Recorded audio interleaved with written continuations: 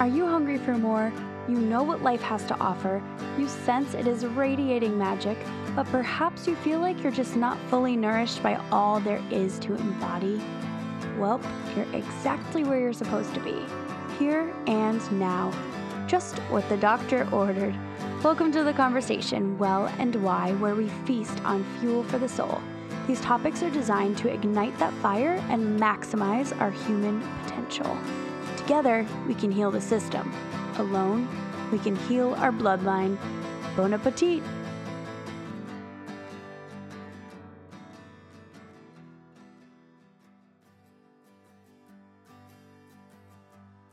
Welcome back to Well and Why, a spiritually nutritious production. I am your host, Allie. This is where we talk all things lifestyle design, the growth mindset, and it is inspired by wellness. This week's episode, we have Vernon Foster. I want to apologize in advance for my audio. It isn't necessarily up to par to his. He is a badass behind the scenes with technology. My mic broke in my move and it was hanging on by a thread, so I'm in the process of upgrading my technology. Vernon and I talk about simple philosophies that have helped him completely turn his life around and how he turned it into a book that is shortly about to drop, so we'll be keeping a close eye on that. We also talk about the framework of breaking down the big picture of a project into smaller steps, which is something that I'm really not so good at, so I've had conversations with Vernon previously for help on this. You might hear my dog's toys in the background. And we also get pretty deep into the idea of believing in ourselves. Vernon gives us a little awareness test to see if we can sense where we stand within our level of self-belief. And I loved this little gift of knowledge that he brought into this hour-and-a-half conversation. We also touch on Vernon's perspective of the Black Lives Matter movement because I want all the different point of views that I can get so I can understand how to best communicate this topic with people I come across without getting heated in defense of humankind. So I hope this is helpful. I hope you enjoy yourselves. It is a broad range of highs and lows of our conversation topics. And at the end of the day, this is Well and Why. And life is a balance and the duality of the good and the bad, the yin and the yang, the highs and the lows, the waves of life. So, enjoy.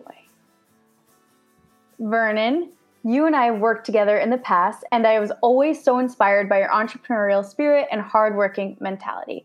You've always believed in me and have been open on numerous occasions to sit down and have a personal phone call with me so I could capture as much as I can of the knowledge you have up in that noggin.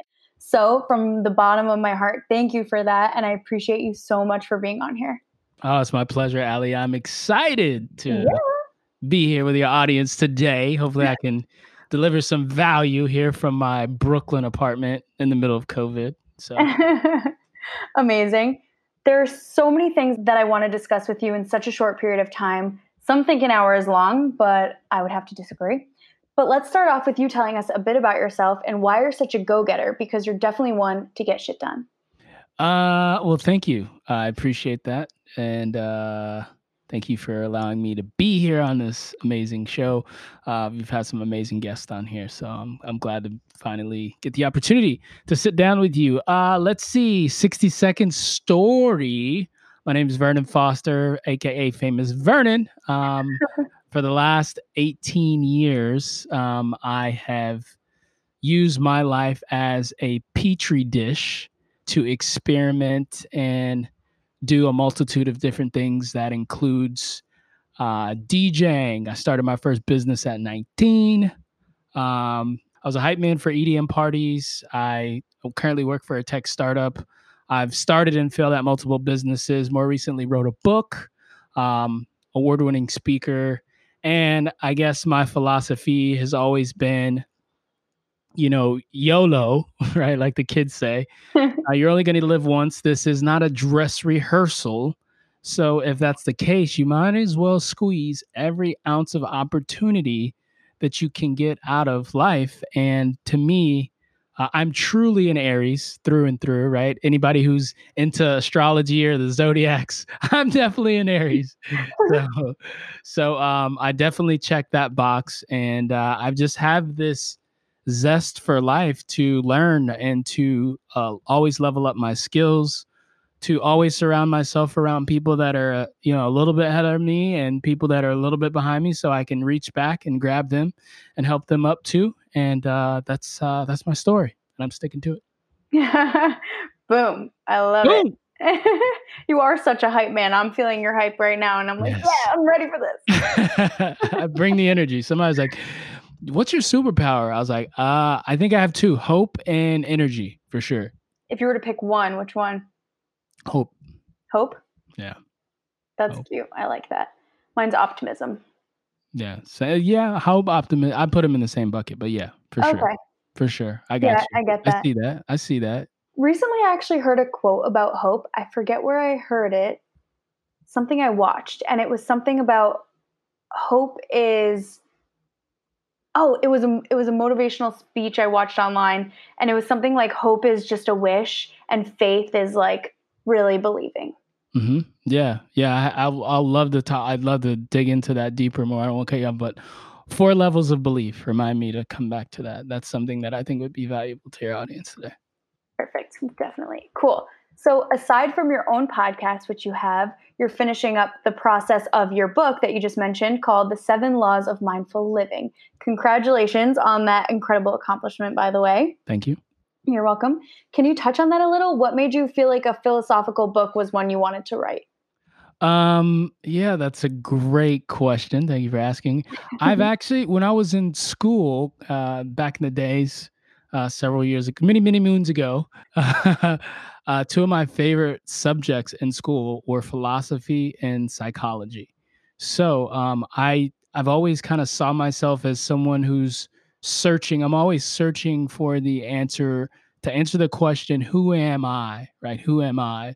A very philosophical question, right, at the root of it. So this book came as a result of me kind of being in a very dark place in my life. They say inspiration and art comes from you know uh, sometimes dark spots in people's lives, right? Musicians and artists, some of their greatest work and their greatest crafts have come from when they're in this like moment in their life and they're just trying to figure everything out. So I was in the middle of, I had moved back home. At the time, I was 30 years old, which isn't really, how you envision your life, or at least how I envision my life. I was like, I'm supposed to have it all together and have all these things by now and have it all figured out, right? I was actually in the middle of a breakup. My business was floundering. And so I did the only thing that any sane, normal person would do. I wrote a book. and it was a culmination of, it's kind of part philosophy, part adventure, part of my process of healing, in a way of sharing my story and my testimony, and a way to give people tools that I was blessed with and that I received through mentorship and the people that came into my life, with the hopes that somebody can take what they need, and if it resonates with them, great. If it doesn't, then disregard it. But it's a philosophy of life, adventure, and I guess the fundamental question that or the fundamental thing that I'm trying to give or birth to people is that we're all soldiers of the same struggle. No one's alone in their journey. If anybody told you you're alone and you got to do it alone, ask for your money back, because they lied to you. And just that there is, through all of it, right, through all of the pain and sorrow, right, you can learn to let go, you can learn to love again, you can learn to be a giver, right, you can learn to tap into your passions and the things that bring you joy, and you can find peace in all of that, right, even amongst the chaos, amongst all the things that you go through in life, loss, right, heartbreak, failure after failure after failure. there's light at the end of the tunnel. So yeah. I love that. And I appreciate it even more because I feel like that's a really cool way of putting philosophy and adventure together. And that's important because oftentimes adventure does, manifest into philosophical, awareness or, just, yeah, I love that. Was it a specific adventure for you besides feeling a place of darkness that kind of made you realize some of these philosophies?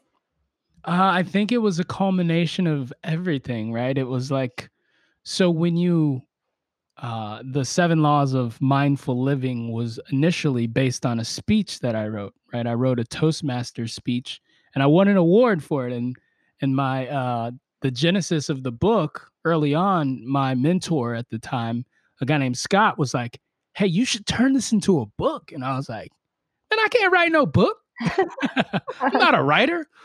I Mm, can speak, but I'm not a writer, and which you have to watch. You have to be careful with what you say, right? You have to watch your mouth.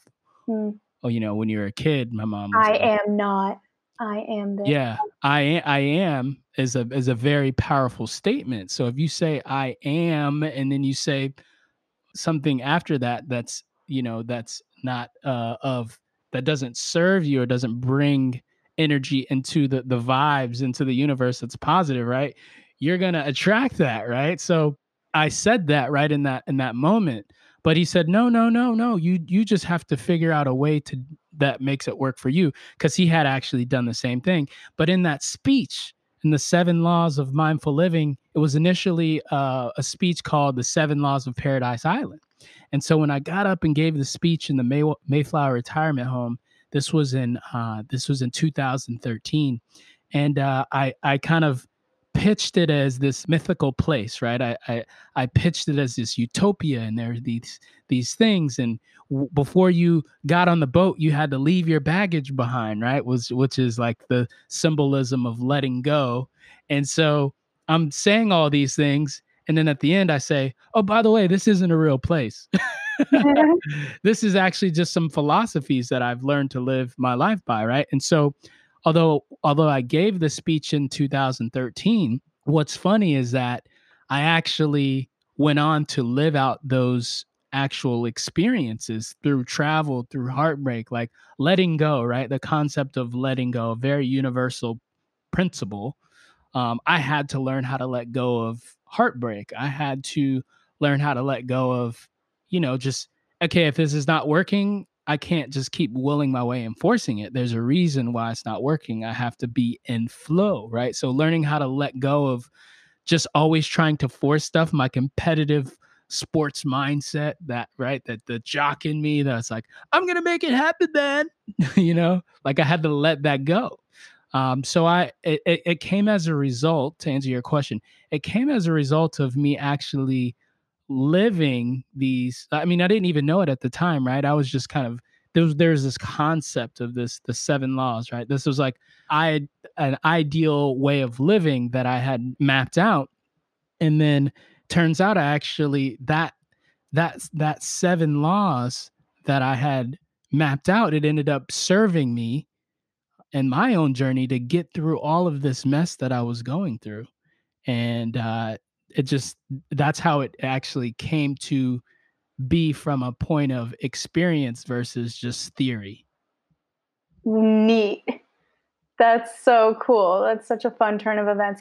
And it's brilliant because I love that you were creating this place, which is just a concept of the mind, and how we all are in the same world, living in such different worlds Hmm. based off our attitude, our just everything, and down to the food that we eat, which creates our mood for the day, for the week, for the month. It's like we really just, yeah, I love that so much. Thank you for sharing. My pleasure. That's what I'm here for, Ali.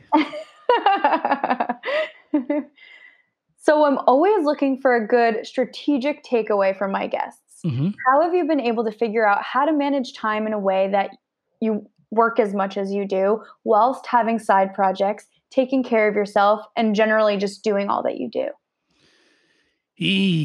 That's a tough one. No, so a couple of things. If anybody wants to write a book, I actually have a framework for that, right? So it's like learning how to like I think what I'm really good at, and you can probably attest to this, is like taking really complex things and simplifying them and making them like super simple. And I think that comes from me like I don't as an Aries, like I don't like opposition. I don't like things when you hand me an instruction manual, I'm like, give me the 3 steps, right? I don't want to like go 800 pages through this manual. I just want like the shortcut. So I synthesize things down that are complicated. So for me, there's a couple of things. In order to write this book, for example, that takes a lot of discipline, which I don't really consider myself a super disciplined person, only because true to my nature, I get bored easily. And boredom is like my Achilles heel. Like it's just if I'm bored, I'm like, I don't want to do this. I'm out. And so I have to like make it just interesting enough to keep my attention. And so when I wrote this book, for example, right, I said, okay, if I'm not a writer, if I'm not somebody who is like, if I like super ADD, like a butterfly comes by, I'm like, whoa, that's cool. And I follow the butterfly. I need a simple framework to get it done. So when I looked at what a average book was, like in terms of word count, it was about 40,000 words, right? An average book. It could be a little bit more, a little bit less. So I said, okay, how do I get to 40,000 words? And the system, the framework that I use is I call it the 90-minute book method. And we'll link to it wherever you put your podcast up, or you can just go to 90minutebook .com. And so what I did, that's a nice plug for the I don't get anything, right? I don't it's free. You don't have to pay me anything. But so you what I did was in the situation, I said, okay, if I write 800 to 1,000 words every day, 5 days a week for roughly 60 days, that'll give me the 40,000 words. So that's how I wrote the book in 60 days, right? And then I knew that I could go to like a place like Fiverr or hire an editor because I have friends that write for magazines and well online publications and things like that. And I knew that if I could just get like it in the raw form, then I would have a book.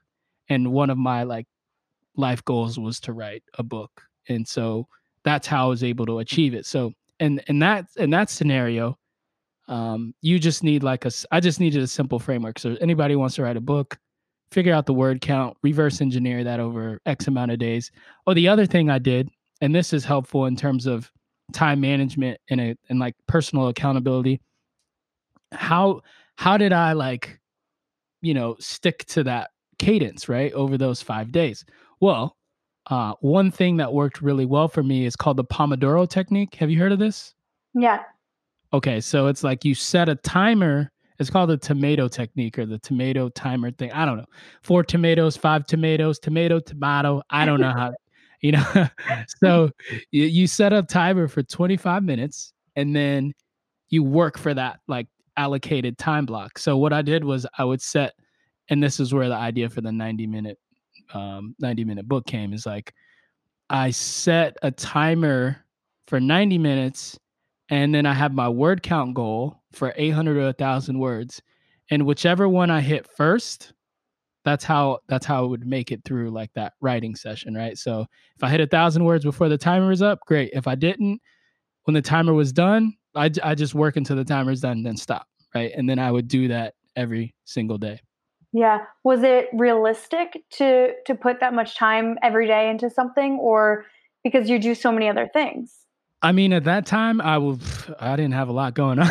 Okay, cool. I was pretty. I don't think I was depressed, but I was very sad. I was heartbroken. I was living at home, so I didn't have I didn't have a job, Mm. right? My business was kind of like sputtering, so I didn't have nothing but time. But you could still. I don't want to, you You can know, always make time. you make time for the things that you value, right? You Definitely. make time like family, right? If you go to visit your family on the holidays, why do you do that? Because they matter, right? So Right. anything that matters, and maybe you find that it just doesn't matter, right? Like maybe you don't care enough. The why, as Simon Sinek would say, the why might not be big enough. And that's okay. You don't got to beat yourself up. You don't got to feel bad or shame yourself. Just maybe it's just not that big of a deal for you to Right. write the book. Figure Yeah. out figure out what's a bigger deal. Yeah. No, I love that. I try to do that method with editing because sometimes editing can be a bit daunting. Even though I Mm, really enjoy, like it's almost more daunting to make it happen, but it's not so bad once I'm sitting there doing it because it's like, oh, okay, this is fun. But just not being able to like watch anything besides the waves just makes me really tired. It's almost like driving. You're just like sitting there staring at the road and things yes. are just flying by, you know what I mean? And so then I just get really tired and then I'm like, oh, so if I give myself little spurts so I can't go and hop on Instagram real quick, Yeah. it helps minimize distractions a bit. Oh, 100%. I'm that all day. I'm like right there with you. I'm Yeah. like, who somebody probably messaged me within these 25 minutes. Let me no. Stop it, Brennan. Stop. It's funny because I feel like I relate to you so much because I have Aries in me twice. Are you? Are you like a rising Aries or a Rising and moon. I'm sorry, wait, Ooh. rising. Yes, sun, rising, and moon, is it? Yeah. Mm, that's why you get along so Or well. sun, moon, and yeah, rising. Exactly. Exact. I know. That's what I really swear. Every person that has Aries, I just like love them and I relate to them so much. But yeah, no, I love it. That's really good, a really good tip and strategy to use to get anything done and do Mhm. anything. It's like, oh shoot, I really got to clean my place. Put on a timer, like give yourself X amount of time. You'll move faster. Yeah, it's a constraint, right? You can also do you know about time boxing? I don't know. So it's kind of similar, right? Like I always try to put everything that's important on my calendar because then I give it like a bucket of time. So Mm. just like we schedule meetings, right? You give meetings your calendar. Why don't you give your podcast time your calendar, your writing time your calendar, or your skills time your calendar, or your date your calendar? Like so, the idea is that just like you would block off time for that meeting, so you have like 30 minutes on your calendar. You time box and you do that for like all the essential things that you need to get done, and then you kind of strap on the Pomodoro technique, and you got yourself some accountability. I love that. And I have people on here a lot talking about personal integrity and accountability and stuff like that. And it is like Huge. I just wish they taught this stuff in schools because if somebody told me how to do this back in the day, I would have been a way better student. Not me. I still would have been a bad I was student. pretty bad. I mean, I maybe. still would have been a C student. I don't know. You don't know that. You're right, but I didn't like homework. It was Oh, I just wanted to go outside. I'm like, just let me go outside. I just want to swim and eat ice cream. me too. Yep. I get it. I get you. I'm on. But personal integrity is important. Keeping your word is huge. Another thing that I like to do is make a public declaration of accountability. Are you familiar with this? No, but maybe. What, you're just saying it to people? So you like you ever seen when people are like, I'm going to lose X amount of like they'll like I don't know if women do this, but I know like a lot of guys do it. They're like show their big dad bod and they're like, I see my gut this week. I'm committed to the next 6 months to losing 15 pounds, right? Actually, women do this. What am I talking about? I don't know why I said that. That is so wrong of me. But you take the before, it's like the before picture and then the after, it's like you put on like 10 pounds for the holidays and they got the dad bod. And then you're like, in March, I'm gonna have abs. And then you in March, like you either put it up if you have abs or you don't put it up and you just try to like scurry away and hope no one notices. But in most cases, what it does is it's if you're a person who is accountable to your word and you do what you say, right? Then what that's going to do is it's going to create a space where if you have personal integrity, you're not going to it's going to take a lot for you to go against that, right? Because you've made this statement and you said, I'm going to do X by this date. And if and you've done it in a public forum. So other people have saw it and we seek as humans, we want to be congruent, right? We seek to reflect to project a certain image, right? Sometimes that can be good, sometimes that can be bad, but we're always kind of like projecting who we want the world to see us as. So that actually would go against, for you not to do it, it would go against your word, right? It would go against, your belief system. So that's another way to stay accountable. Yeah, I feel like I've tried that and Doesn't work for everybody. it doesn't. Hey, I mean, it's worked for me in some instances, in other instances, it's not. Right. Another thing I do is I have people that are surrounded around me, counsel, mentors, coaches. And so I'll tell my mentor, hey, I'm going to write a book by this time next year. And I'm just letting you know. And so next time I see that my mentor, if they're a good mentor, a friend or whatever, they're going to ask. And I'm going to be like, yeah, so I started, but you know what? You just reminded me I got to get back to it. Yeah. And what will happen, usually people that have achieved results, right? And they're, I don't want to say success, but people who, you admire, there's some level of like accomplishment that they have, whether that's internal fulfillment or it doesn't necessarily have to be material things. Mm. And so you look up to that person for whatever reason. So again, if you're telling this to this person, you don't want them to see you as somebody who doesn't uphold their word, right? Yeah. So you're going to, in most cases, deliver. Yes. And if you don't, then you go back and you renegotiate and you say, hey, look, remember that, or you can ask them for help. Be like, hey, look, I'm stuck. And that's okay too. Yeah, I like that version better than the first one, which was like the publicly. And I only say that because I've learned that, because I thought that was going to work for me for certain things. And certain things it definitely does. In the beginning of quarantine, I made a promise to myself that I was going to work out every day for 30 minutes for 21 days. Get it. And the consequence, which is something that I talk on the show about with some of these coaches, promises and consequences. The consequence was that I was going to have to go on Instagram that day and tell everyone that I didn't take the 30 minutes in quarantine without a job, without, much of many responsibilities at the time, and kind of shame myself. But I didn't consider it shame until someone pointed it out to me that you're like shaming yourself in public, and that's not going to work for everyone because that's going to bring people down into this like negative spiral. So it didn't do that to me, but I just think like I don't care enough about saying I'm going to do something and then not doing it, because I know that if I don't do it, it's because I didn't want to do it. Yeah, the why wasn't strong exactly enough. Like there are so many businesses I was going to start, told everyone I was going to start them. It doesn't make me feel like I need to start them. It's good I didn't try to force it. Yeah. 100%. And that's okay, right? Your self-awareness is beautiful, right? Like it's ginormous, right? Because you know that, okay, well, cool. I just didn't care about this enough, right?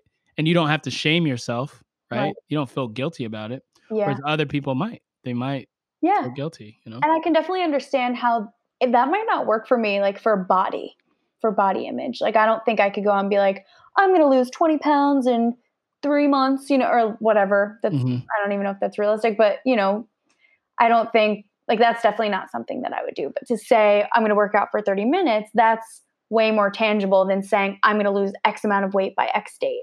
You know what I mean? Right. Yeah. But cool.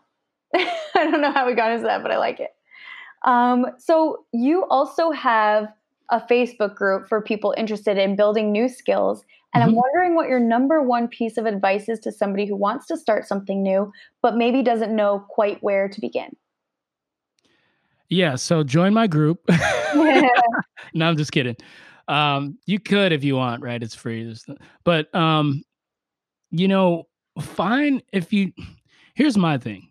Okay. So like people aren't naturally born with like skills or confidence or, people are born gifted with like talent, right? So there's like the Michael Jordans of the world, right? And there's like the people like Oprah, right? Like she wasn't born that way.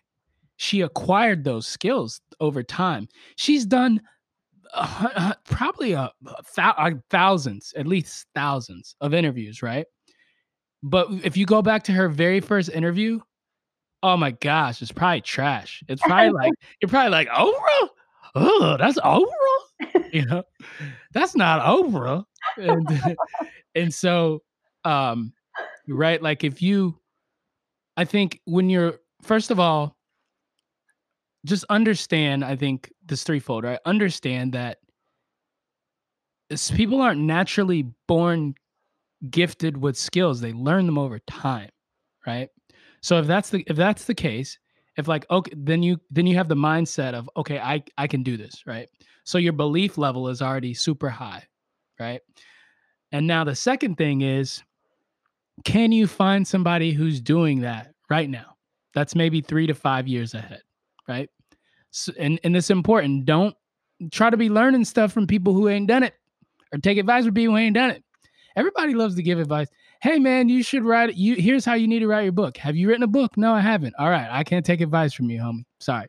That's very important.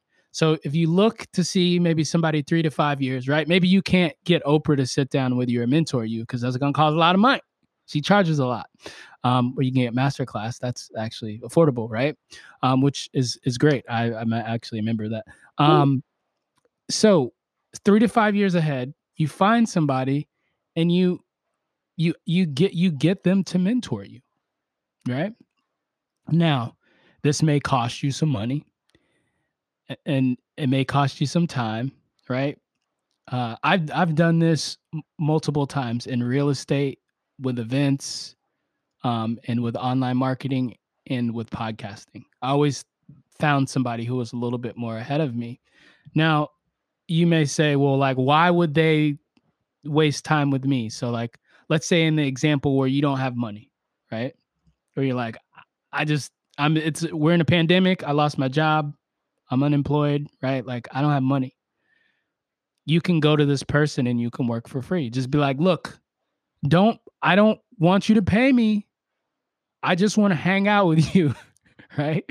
It can be getting them coffee, right? It could be scrubbing toilets. It could be figure out where you can add value to where they don't have a lot of like value, right? So like, let's say you're a whiz at Instagram, and this person that you're seeing, you want to be a yogi. Namaste. I love yoga, by the way. Huge fan of yoga. Talk about that a lot in the book. Changed my life. The principles of yoga, by the way, not just like the asanas. Um, the the thing that you would do if you wanted to be a yogi, right? If I want to learn, I see this like yogi cool, like awesome, super aware, like human, and I'm loving it. And she's like vibing with me. And I see her Instagram and it's garbage. It's trash. It's like, man, your Instagram is like not popping. It's like the opposite of popping, right? But I'm a whiz at Instagram, right? And maybe I'm not like a whiz, but I'm better than she is, right? Or I can learn, right? But I just got to get in the door. So how do you get in the door? Well, you can you can DM her, slide into the DMs, like the kids say these days, slide into the DMs, and you can be like, "Hey, I noticed that you had so and so with your Instagram. I made these 5 graphics for you, which you can do like on a free tool like Canva, and I wanted to just send these your way. Hope you enjoy." That's it. You don't ask for anything. You just show up to the barbecue with food, or in this case, graphics. Yeah. And what will happen is that person will be like, one or two things will happen. They will be like, "Oh my gosh, this is the most amazing thing ever. Thank you so much." Or they won't see it, and then you'll just have to follow up. But if you consistently do that over the course of, let's say, 100 days, you just, every couple of weeks you follow back up. It's almost, I mean, the likelihood that that person will probably give you at least 15 minutes of their time is pretty good. Now, what you do from there is a whole, that's a whole nother, we don't have time to go into that, but that will get you through the door. The goal is just to get through the door. So, is that helpful? Does that make sense? I don't know if I can't feel like I kind of went on a tangent. No, definitely. That was definitely helpful because I can relate in the sense that when I was thinking about getting into podcast coaching and consulting, which I still would like to do, but getting into real estate now, I feel like I can really only do one entrepreneurial thing at a time and then like master one and then get into another one. But, which I just passed my test, by the way. Yay. Oh, shout out to Ellie. Keep selling that real estate. Hey, if y'all got a listing, y'all know who to call. 1-800 Allie. Dude, what's your real estate? Hit them with your real estate stuff. That's well, I just made an Instagram for it, and I don't have enough stuff on it yet, but you'll see it soon. Soon, be on the lookout. Coming soon. Coming to a neighborhood near you. Yeah, I was gonna say to an Instagram near you. But anyway, so you actually connected me with someone. Thank you, and that was one of my first conversations with somebody, and she was a bit beyond who I was thinking I could help. But then I was like, ooh, how can I help her? And I was able to have a conversation with her, and she didn't need me. But what I decided to do was create what I knew she needed. And especially because I figured, I can use this for myself because I'm not using something like this in my back end yet. And when I'm busier and need to keep up in a better way than I already am with my guests and all that kind of stuff, and just the back end of podcasting, I created it and I was like, I'll make this for myself, share it with her. She was so grateful. And then I was able to use those moving forward with other people that I've helped.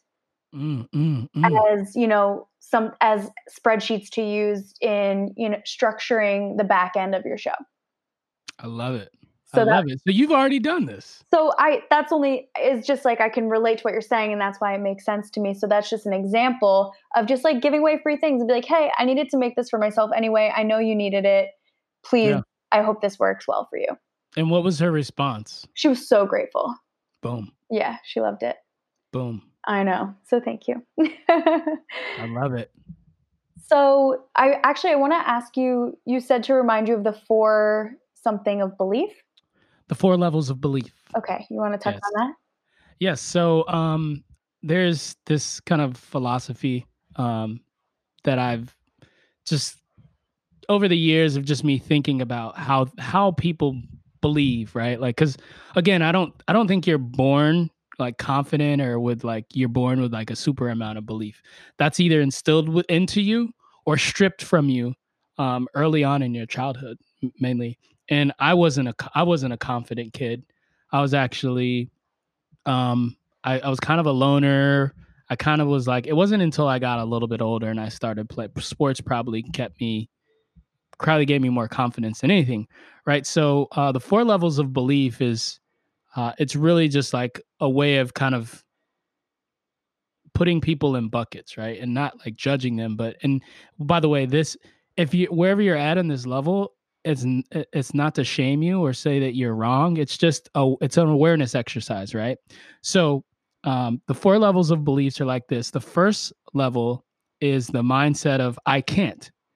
I guesstimate that there's about 75% of people in the global population that are that have this mindset of I can't, right? And we talked about this earlier, right? When I was like, I am not a blank. I'm not going to say that, right? Because I'm not going to spin that juju my way. And so the mindset is that there's just no way. So if you're like, hey, you should start a business. I can't. Hey, you should, maybe go on a date. I can't. I haven't done that. Like it's scary, or like I don't, it's just I can't. That's the default. Well, the problem with this mindset is that it's very hard to get anywhere. It's very hard to progress in life if that's your mentality. And if that's your mentality right now, it's okay, right? I think that we all kind of go through these phases. I've been there at certain points. Like, I can't make this amount of money. I can't go, I would never move to New York City, right? And I live in New York City. So it's like, we go through these phases, but a lot of our lack of belief in ourselves is rooted in our childhood. It's rooted in somebody saying, you can't do that. Why are you coloring? You're not an artist. And we internalize that, right? So it's scary, and there's a lot of work that needs to be done there. So that's level 1. Level 2 is I don't know how, right? So if someone's like, I want to write a book, right? And that was in my case, is like, I would love to write a book. I just don't know how. I guesstimate that that's roughly like 23, 27%, give or take. And the mindset of people here is this is actually not a bad mindset, right? Because you just don't have the tools yet, right? So it's you're not saying that you can't do it. You're not saying that you're not capable of. You're just saying, look, I don't know how. I haven't found the right mentor. I haven't got the right opportunities. Somebody hadn't schooled me on the game. So cool, right?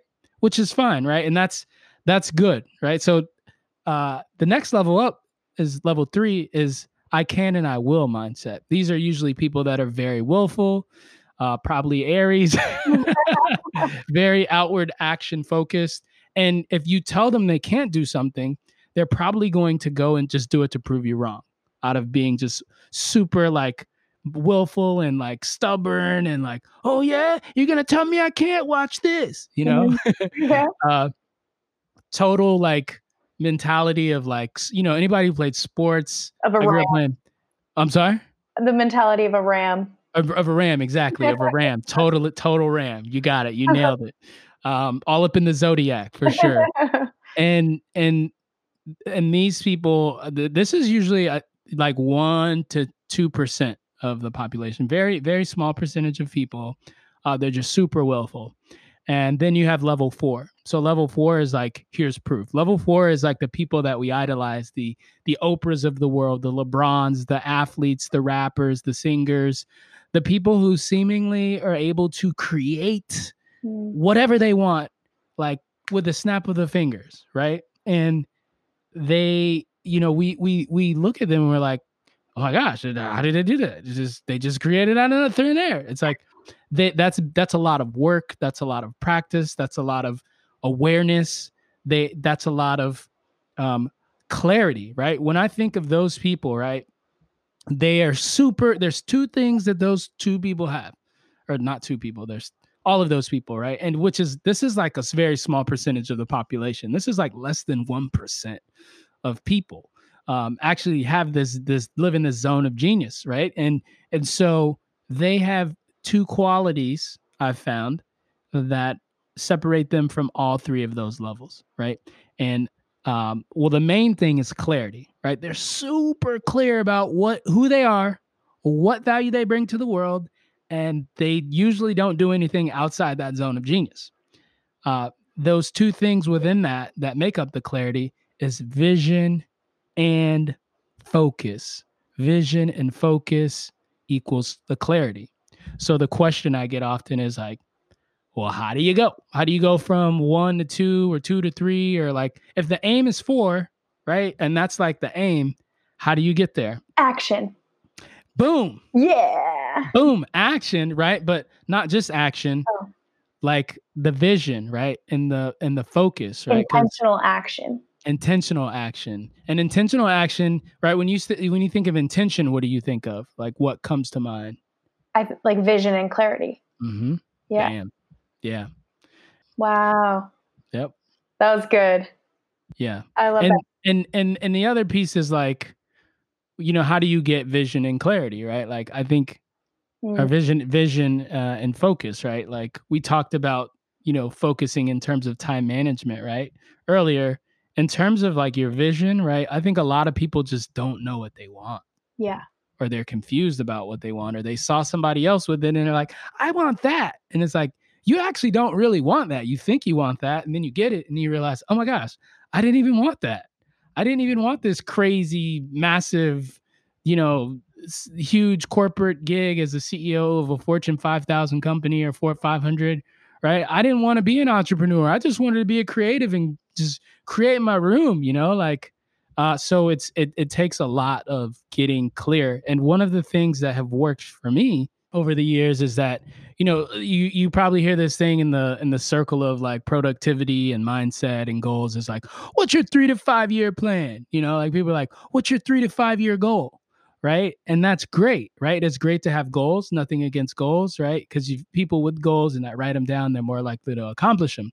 The problem with a 3 to 5 year window is that you shrink your goals, you shrink your vision to fit in that bucket. So I always tell everyone to create a 20-year vision, right? Think about in 20 years, what would like to accomplish, right? Because that's super expansive. You're not thinking, write one book, you're thinking write 12 books, right? You're not thinking, I'm just going to run for, county governor or, the mayor. You're thinking I'm going to run for president, right? You're thinking more expansive. So that's what I always tell people to do when you're thinking about how to get more clarity. And then you work your way back through the years kind of to like you Yeah. would your book with the words. Absolutely. Absolutely. So if like 20, let's say 20 is like, I want to, one of the things I want to do is I want to have I want to have a town, right? I want all my friends to have like, I want one person to be the barber. I want one person to have the cleaners, and we all like have this like town, right? Like maybe in like Canada or some like community, right? Like, but everybody like I know everybody, all my friends have jobs, their families work there, right? So that's super expansive, right? That's massive. So on a very micro level, like what does that look like? Maybe it's like first, like at the very basic level, like thinking about the people who I would want in that town, right? Mm-hmm. Or like thinking about where would be an ideal location for this, right? In terms of real estate, right? You're the real estate pro over here. Where would that even be a possibility, right? Probably not in New York City. I mean, it could be a possibility in New York City, but maybe more likely upstate, right? Because there's farms upstate, there's smaller communities. Maybe out west, there's an old ghost town or something that we can acquire, right? But it's like what's beautiful about this concept is that when you think from a very expansive standpoint, and then you kind of shrink it down, it's the why is bigger, right? Like we talked about the why being like most people don't follow through because their why isn't big. When your why is like I want to have all my friends in town, that's mine, right? But when your why is like I want to set on, I want to be the president of the United States of America. That's a huge why, right? And so when you chunk it all down, you're going to be motivated on a day. Like what's going to motivate you on a day-to-day basis that's going to keep you going? Because we're usually not motivated by small things, right? And if you set a small goal, I just want to, I mean, I'm not judging anybody, right? But I just want to make $1,000 from, my art, right? I just want to sell one art piece. Well, that's great, but what if you actually owned a gallery? How many more pieces of art could you sell? Beyond that, how many more artists could you help? Right? And how many more lives could you change? Because you maybe instead of just being an artist, what if in 20 years you said, I want to have the next Art Basel, upstate New York, Art Basel, like Maine, right? Something like cool and edgy, but in a completely different part of the country or the world. So that's me, right? I don't expect everybody to be like me or to think like me. I think that would be silly. But, going back to what I said earlier, if this isn't a dress rehearsal and you only get one shot, you might as well take advantage and shoot for the stars, baby. I love it. Yeah, I have this tattoo that always makes me think of the quote, shoot for the moon and you'll land amongst the stars. Do you say shoot for the stars and you'll land amongst the moon? I say to the moon. That's my phrase. I just say to the moon. I'm going to the moon. There's stars on the way.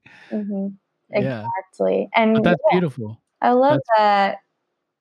That was amazing, Vernon. Wait, okay, I had a couple of things I wanted to say to that. Sure. One was, it's funny because that what you were just saying about the 3 to 5 years. Did you see the meme about we were all wrong in 2015 when we said we were going to be in 5 years? I didn't, but that's so funny. Isn't that funny? That is so funny. You just, it's good to put it out there, but like sometimes the fan goes haywire. But the other thing was, where did you get the percentages of the belief? That's a great question. I am not a mathematician. But, and I don't even know if those all add up to 100%, but it's just like a theory, right? Like I think when you put a number to things, it like gives it a little bit more like Wait. stickiness. Yeah. Um, I'm not a statistician or anything like that. Those numbers could be completely wrong, but like based on my experience and what I see in the world and the people that I've met, come across, what I see on a daily basis, most people, and it's probably even higher, just they don't believe. Yeah. And it sucks and it's sad. And a lot of times it's not even their own fault. Yeah. It's just they had effed up childhoods. They experienced like somebody told them they were less than, and they internalize that crap. And it takes a lot of work, right? That's a lot of therapy. That's a lot of coaching. That's a lot of, but it's possible, right? Yes. It's possible to work through it. And again, I've there's things that I've haven't believed, right? Like there are times in my life I didn't believe in myself. I didn't believe that I could do what I've done, Mm. but somehow somebody believed in me Yeah. and they were like, "Look, they saw something in me that I didn't see in myself until I could see it in myself." And if you're surrounded around people, have grace. Love on them a little bit. Tell them how amazing they are. How many times do you get a random phone call and someone's just like, "Hey, I just want to tell you, you's amazing." All right, gotta go. Right? But Never. how cool would that be? That'd be the best. Especially right now. We just need to love on each other a little bit more right now. It's tough. It's a Yeah, tough world right now. it really is. Well, I'm appreciative for people like you. Oh, thank you, Allie. That's so nice. Yeah. You're fun. It's always fun to hang out with you. So It is. Thank you. Likewise. Um, so we're gonna flip the script a bit, okay, flip it. and I wanted to touch on Black Lives Matter. Okay. So I hear many different perspectives, and it's always helpful to listen to something new. So, what's your take on the movement? That's heavy. Um, my take on the movement in regards to what specifically, I guess. Yeah, that's a good question. I just want to know, like, where you stand, how you feel about it. I don't know. I just feel like there are so many. It's not just like a tug of war anymore between Hmm. two sides. It's like Hmm. ropes are growing out ropes, you know? And Yeah. I don't know. I just feel like, how are you? How are you doing through it? Has it affected you? Um, Maybe in your life, if you have a story where sometime that it has, been very specific. Yeah. I think the genesis of Black Lives Matter, uh, I first became aware of Black Lives Matter in 2014 when Michael Brown, a young man, was shot by a police officer in Missouri, in Ferguson, Missouri, uh, and that was kind of the first time I think I started to hear about Black Lives Matter. Um, you know, since then, a lot has transpired. Um, maybe in some cases, what that original the original genesis has evolved into has changed, but I think the philosophy, since I'm a philosopher, the philosophical aspect of Black Lives Matter, when that phrase is being said, is meant to, at least in my perspective, right? I don't speak for everybody who looks like me. As a 35-year-old black man in America, I can only speak from my experience, and it's very different than a lot of other people who look like me. Um, so I say that as a caveat, but the fundamental message I think behind the phrase Black Lives Matter is to call attention to the the reality of what it is to be black in America, because it's not easy. It's never been easy. Um, the history of this country is very grim, you know, you know, uh, and the work that and the work of the world of spiritualness, mindfulness. One of the things we often talk about is awareness, right?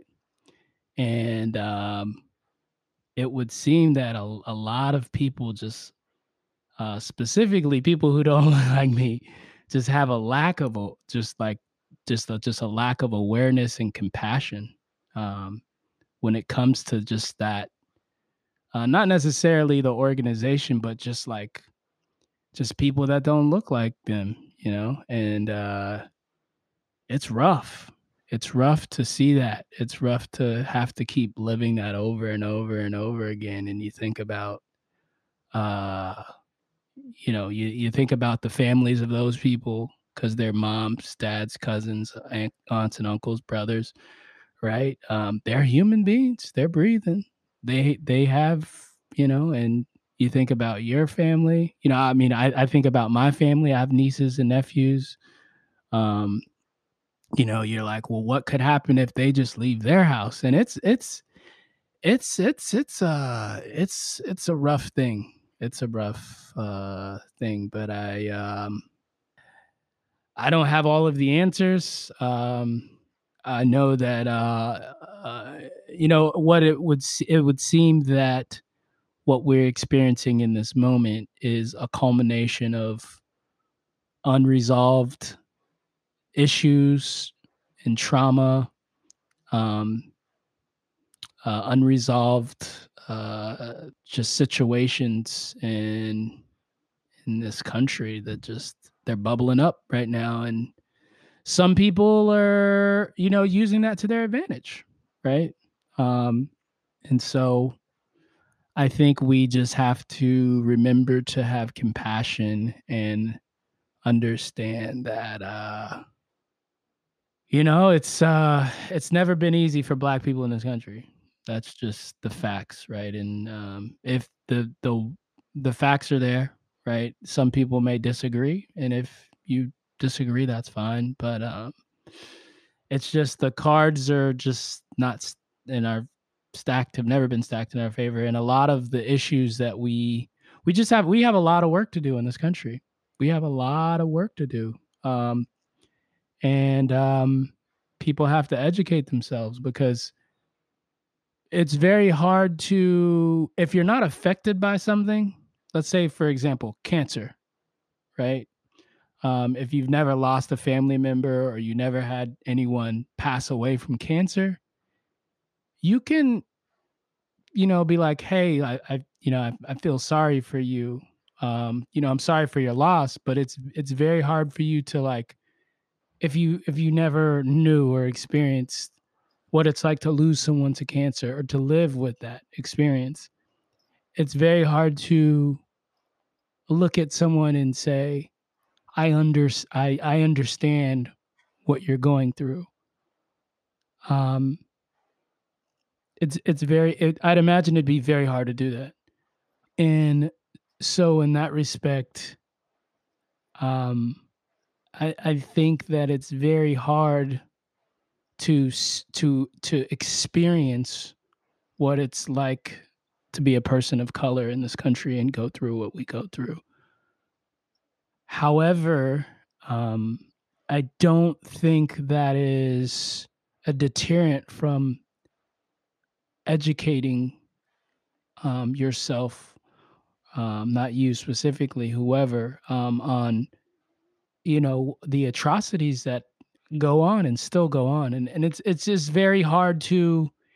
It's not advantageous for if the world is painted to show you as perfection, it's very it takes a lot to look at yourself within or the world that has been created around you and dismantle that and really look at how someone has benefited, right? from having everything shaped in their perspective, and to have everything um, built in favor of what um, of what you look like. It would take a lot of work, and so for some people that's a task that they're up for. For other people, it's not a task. Maybe it may not be a task that they're up for, but I do believe it's a worthy endeavor, and I do believe that if we are to progress and grow and evolve, as specifically in America, but also abroad, that this is the work that we get to do, to create change, right? To create a better world for our kids and our future because it's not working, right? What you're seeing is a result of something that doesn't work. And if it worked, then we wouldn't be here. And I know it's a when you throw politics in it, and you throw economics in it, and you throw belief systems in it, it can distract from the when you think of Black Lives Matter, right, and you think of all the things that are surrounded around that, or have been in this time that we're living in, it's very easy to get distracted by those things on the periphery, because people are leveraging that in ways that may distract, and definitely distract from the fundamental philosophy and the message behind what Black Lives Matter, at least the genesis of why it began, right? And until we figure out a better solution, unfortunately, it feels like I'm going to have to keep reliving this experience. And we're, as Americans, we're going to have to keep reliving these things because they're not new. George Floyd is unfortunately in a long list of many names of people who, uh, you know, died in the hands of law enforcement. And that's just one piece of the complexity of things. It's not just police brutality. It's, it's income inequality. It's, education inequality. It's a lot of things, but they're rooted in, if you take the time to look, the facts are there. Um, and if you take the time to look, it's just, it's not pretty. And there's a lot of work that needs to be done. Yeah, from where I sit. And again, this is my perspective. There's people that spend their whole lives doing this work, you know, you know, peace warriors and freedom fighters and justice warriors. So I wouldn't ever try to pontificate and say that my word is gospel and that what I'm saying is the end all be all, or that I speak for a whole race of people, because I believe that's not the case. Mm. And that wouldn't be fair for me to put myself in that position. But that this is just my personal interpretation based on how I've viewed the world and my life experiences, and those are very unique from a lot of people who look like me. Those are very unique for a lot of people who don't look like me as well. So take it with a grain of salt. Yeah. Cool. Thank you so much. That was beautiful. And pontificate, I gotta say, was right over my head. What a great word. What does that mean? Just like to kind of get on your soapbox and Okay. kind of, what a lot of people are doing on Facebook right now. Right. Yeah. Facebook, any social channel. Yeah. So my question to that is, how does it make you feel, or what do you think when people say, but all lives matter? That like response that people are. It's a knee jerk. Yeah. It's a knee jerk response, right? Right. It's a knee jerk response, and it's I'm not entitled to tell anybody what they should and shouldn't believe. But I think if you care to be a solution and not part of the issue, um, if you do the digging and do the research, you would know that that's not based in fact. That's based on, and you can find, right, and when we talk about facts, right, just as much as you can find data to support what I'm saying, you can also find data to support the alternative belief, right? Mm. The opposite, and that is kind of the unfortunate, you know, uh, gift and the curse of the internet, right? Like we can find, you look at someone like Dylan Ruth, right, who was the shooter in the massacre where he went and shot up a church and killed all of these people, right? He was somebody who, I guess, from, and again, I'm not a journalist, I'm not all reporting, I don't know all the facts of the story, but apparently, from what I understand, he was just searching on the internet and he kept finding things to reinforce his belief system, right? So, if somebody says something like that, right, all lives matters, um, they can just as easily find data to support that. But if you, if you do the work, right, if you're willing to do the work and be an advocate, I think it's really easy to understand at a very fundamental human level, that things are just not right.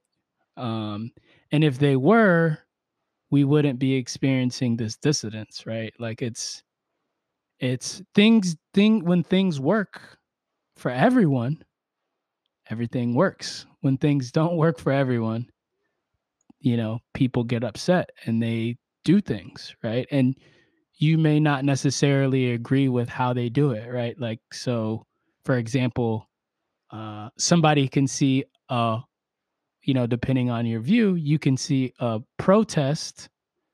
peaceful protest as a riot, right? Depending on how you view it, right? Mm. And depending on what side of the fence you're on, right? Right. You could say these people are completely upset and they're destroying their neighborhood. You could also see it from the standpoint of like, we don't own anything in this neighborhood. We've never had the ability to own anything in this neighborhood because we can't even get loans to buy, right?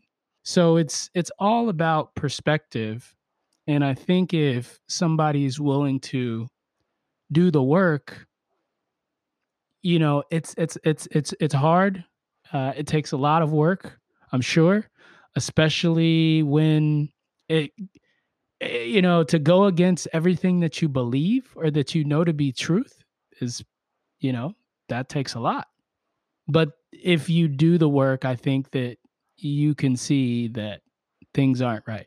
And they never have been. If you look at how this country was built, I mean, it was built on slavery. It was built on cheap labor, right? And that is wrong. Yeah. There's nothing that's right about that, right? Like, who benefited from that? We can still see that today from wealth, income disparities. It's not a secret. The problem is, it's a very, very, very, very hard thing to take a look at and do the work, because to admit that those things exist, you would have to be admitting a lot of things that people may not want to admit to be true or face, right?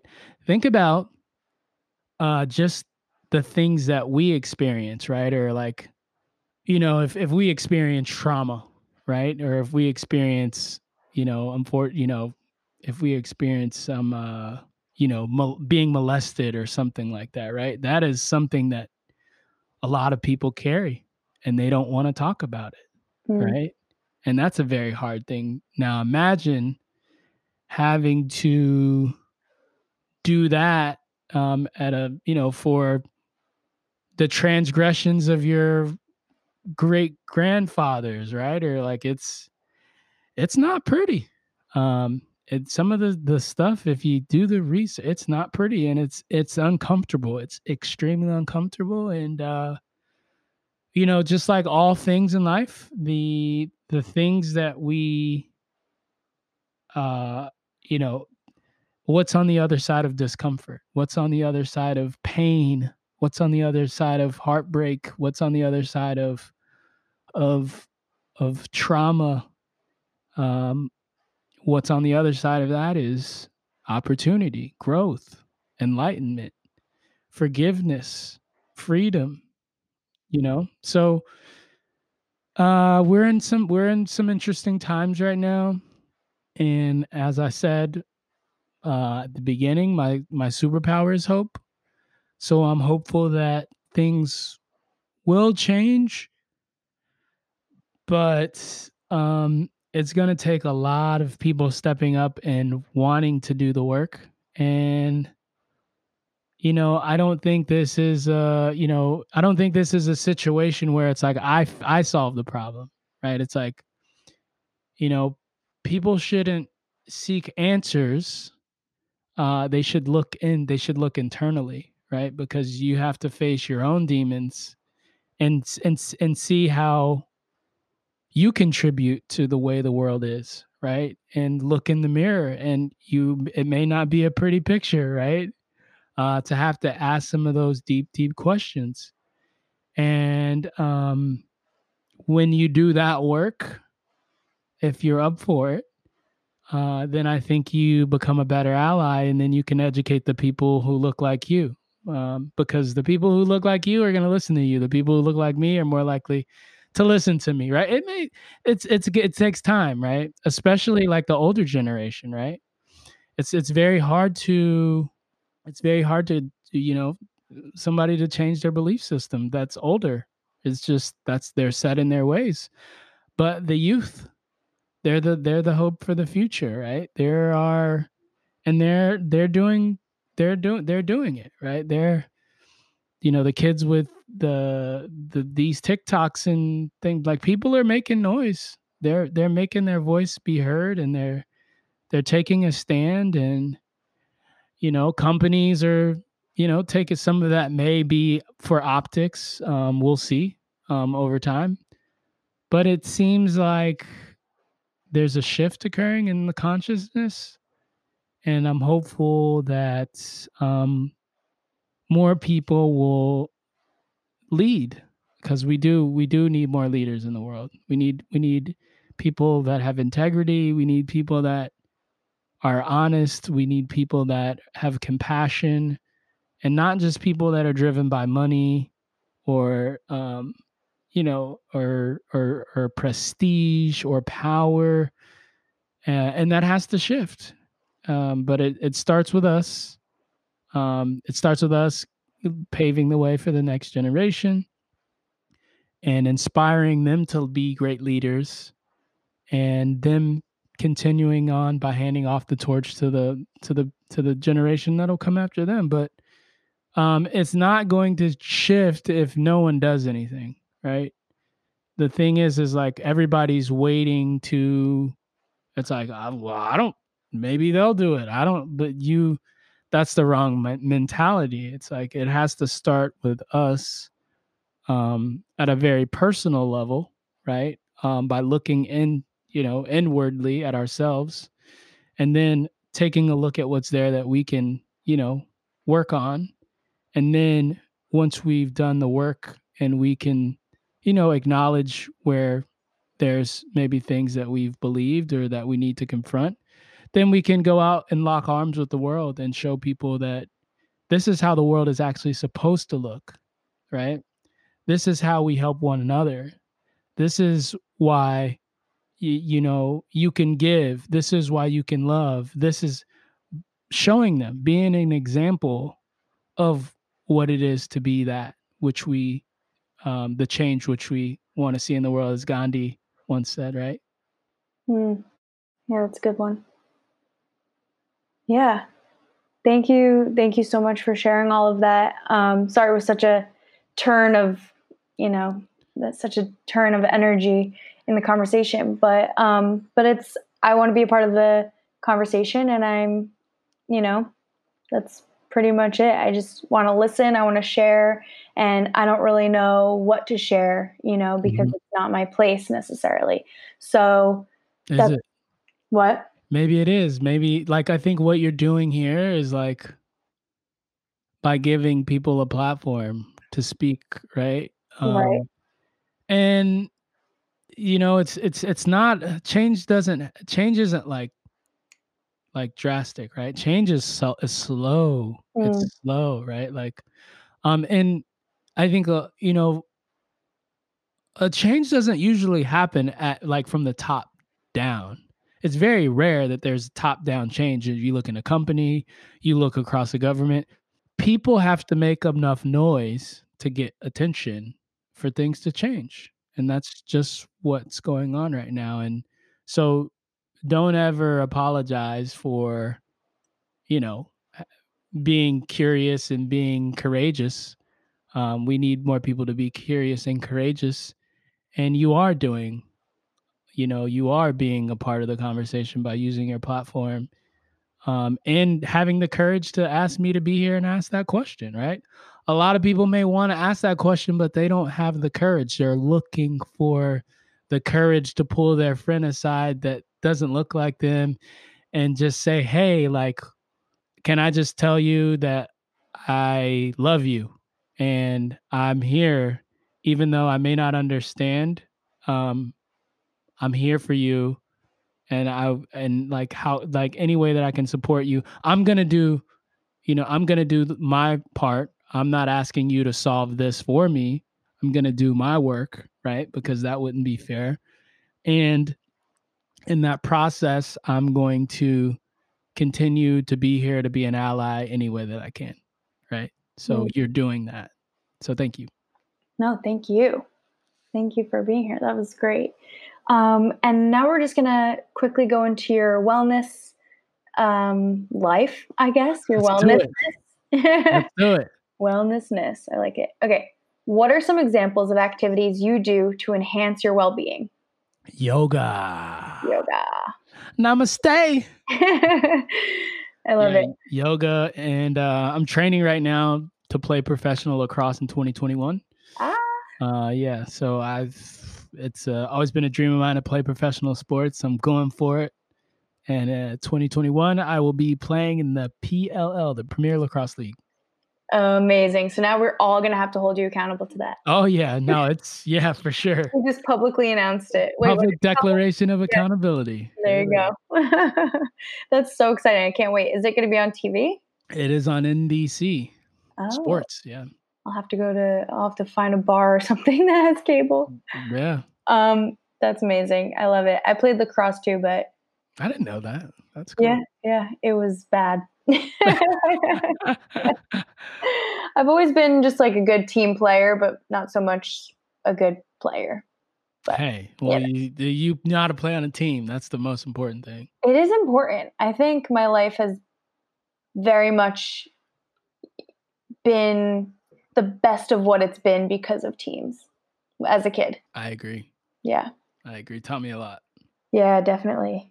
Is there a daily or weekly habit that you have that is a non-negotiable in your lifestyle? My weekly review. With yourself? Mm-hmm. It's something that I do every week. Sometimes I miss it, but when I do, I just feel like antsy and I'm like, oh my gosh, I missed it. Yeah. But it's like a check-in. I ask myself a series of questions. I review my to-do list. I look at my finances. It's just a good habit. Like overall, just check in with myself, how I'm feeling. If there's anything that's making me anxious or like annoyed, it's just a check-in. Yeah. I like it. Is it in your journal or it's just like in your mind? It's in my Evernote is where I store them. I have all my weekly reviews. So I just have like a template in Evernote and I just answer the questions and look at my budget and yeah. How much time do you allot to that? It's usually about an hour a week. Nice. Yeah. What day of the week? Typically Sunday, like morning or afternoon. Cool. My mom's a big Evernote fan. Love Evernote. What is it you do that helps you through current challenges that you didn't have in your toolbox 5 years ago?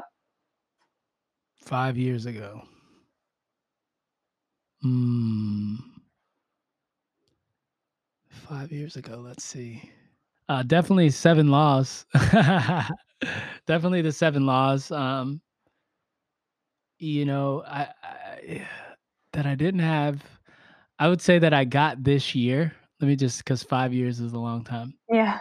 Is the ability to just trust myself, um, and be and feel like express myself without fear of rejection or fear of judgment or criticism, which sounds weird.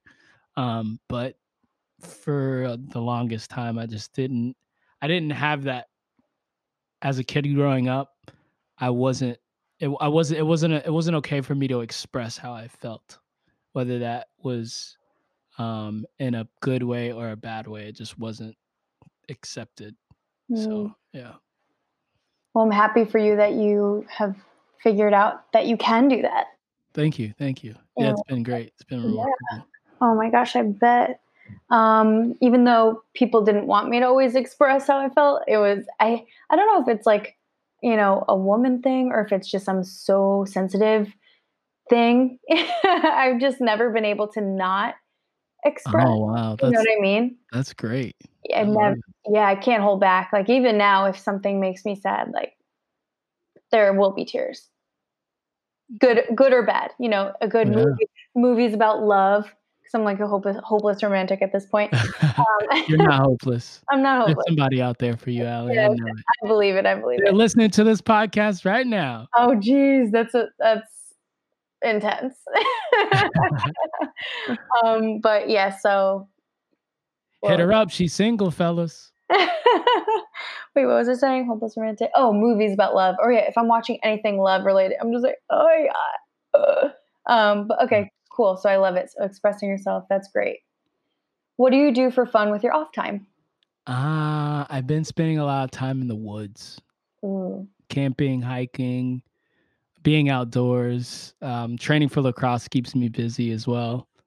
Um, yeah, and between those 2 things, that's like what I'm enjoying right now. yeah, nature's a big one.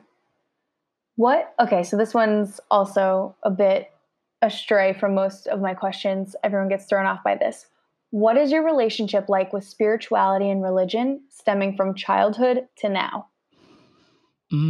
Okay. So I grew up like Southern Baptist, like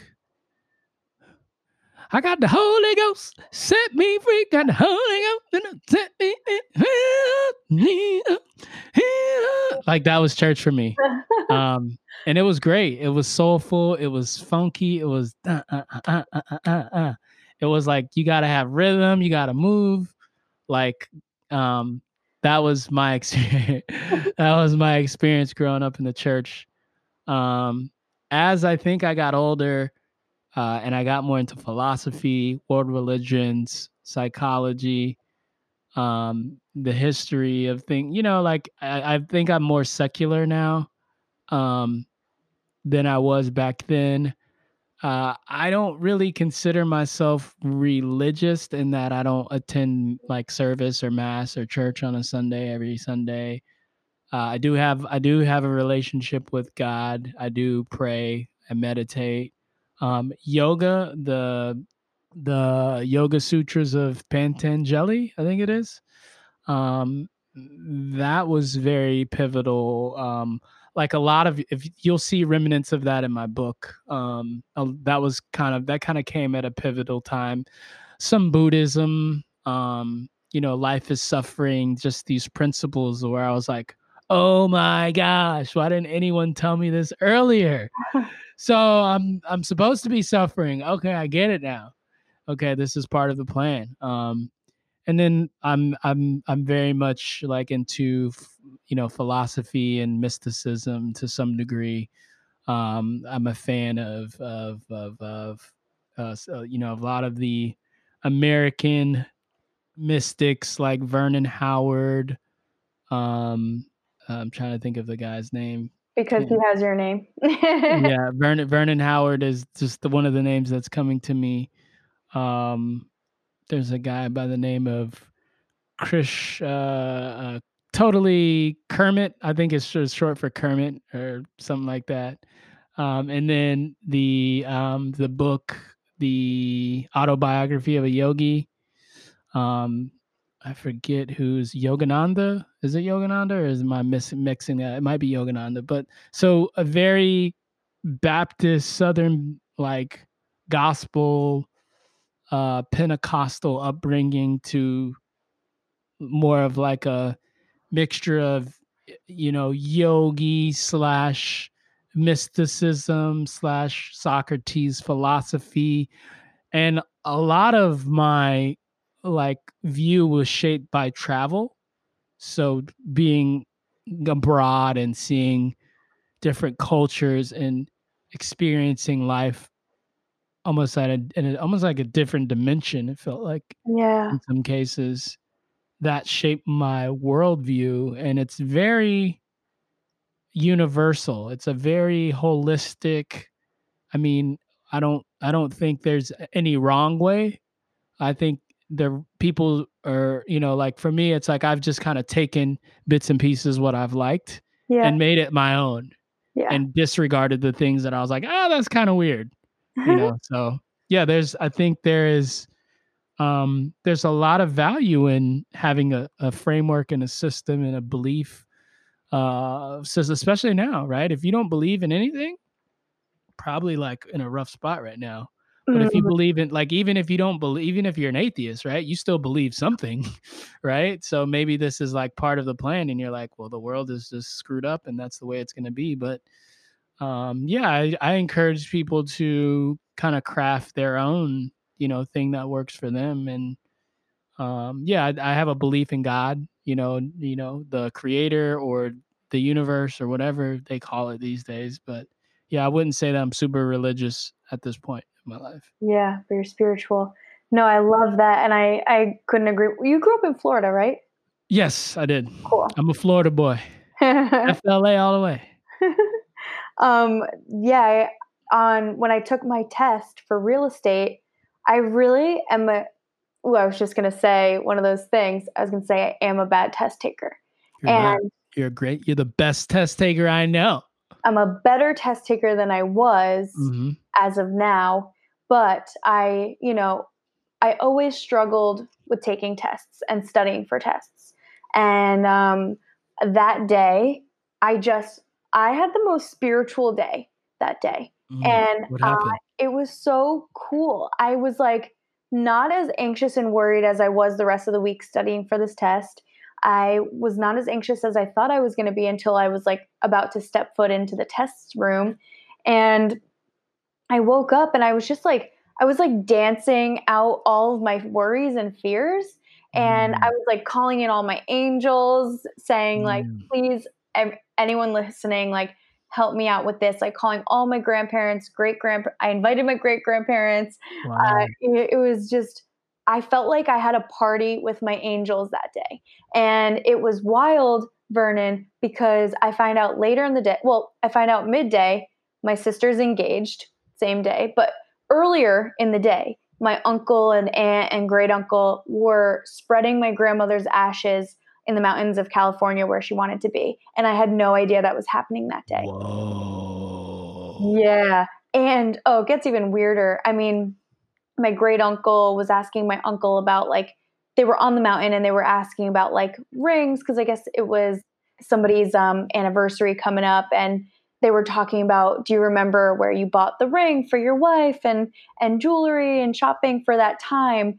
And later that day, my uncle receives a picture of my sister and her now fiance on a mountain, and she's engaged. It Wow. was just, I mean, I can dig into these things all day, and the more open you are to it, the more you see it. I don't It was just like our family's kind of taking it as like my grandmother, what I mean, that's a lot to happen for one family in one day, Yeah. and a lot of beautiful things. And it was just I mean, she passed in April. So August, 4 months later, and it just so happened to be the same day my sister gets engaged and I pass my real estate test. And it's just like, thank you, Grammy. Yeah. You know, I'm not surprised, right? I think I used to be. I would be like, wow, what a coincidence. And now I'm just like, no, that's just the way it works. yeah. It's set up like that. Yeah. We kind of took it as like a little message from her being like, all right, everybody move on, move forward. Yeah. And so it's just a beautiful little message. And it was just so interesting that I was like basically talking to her all day that day. I mean, I tell everyone she pretty much got me into this apartment when she did. And I wouldn't be living at the Jersey Shore if it weren't for her and whoever else was helping her muster this creation of a life for me. Mhm. But yeah, I think it's such a beautiful thing. And it's like, why don't people want to believe in these things despite not having maybe tangible proof? But sometimes it's like, how can, like, even though it's not tangible, there's so much proof if you look for it.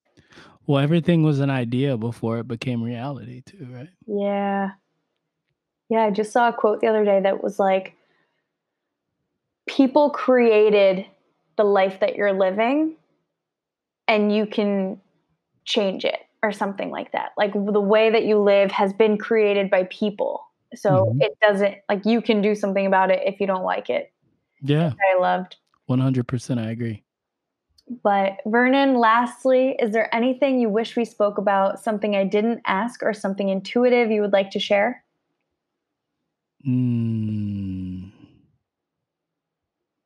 I had my first reading.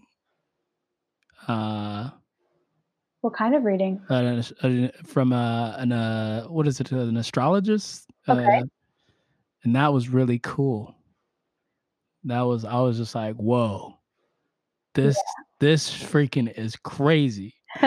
Like some of the stuff she was telling me, I was like, how do you know that? Wait, you're all the way on the other side of the world. But that was a really cool experience. I think that's in the same wavelength of what you just shared, just like hearing things like, and I'm just like, whoa, this works. This is real.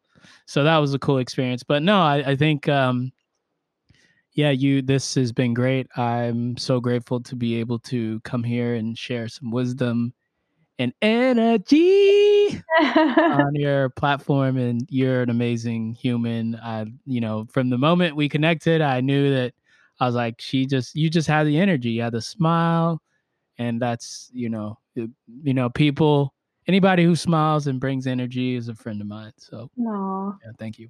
Likewise. Thank you so much. Where can we find you and how can we support you? That's a great question. I'm going to hit you with some URLs now. So anyone who's interested in writing a book, I actually put together a little cheat sheet. The 90minutebookmethod.com. So it's 90minbookmethod.com. So if you can head over there if you want to get that. My book is going to be dropping soon here. Maybe I can hook everyone up with like a discount code or something like that. Hit up Allie.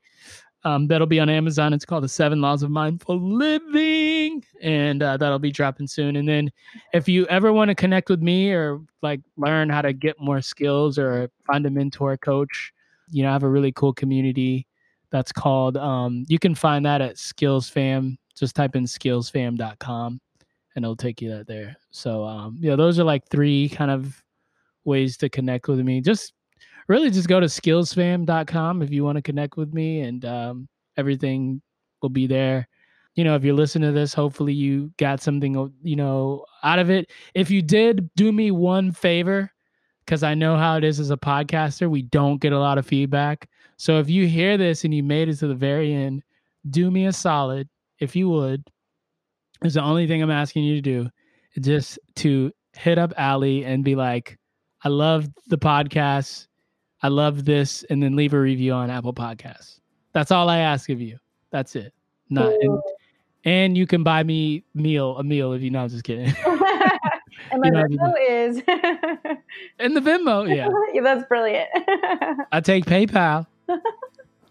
I love it. Vernon, thank you so much. This was so much fun having you on here. It was a long time coming, and Oh it yeah. was really a pleasure. Oh, it's definitely a pleasure, and thank you again for having me. Love it. Thank you. Well, that is a wrap, folks. Thank you, as always, for listening, tuning in, sharing your time and attention with Vernon and I this week. Vernon, thank you so much for being on here. I had such a blast talking to you the other day. Thank you for your patience with my tech issues.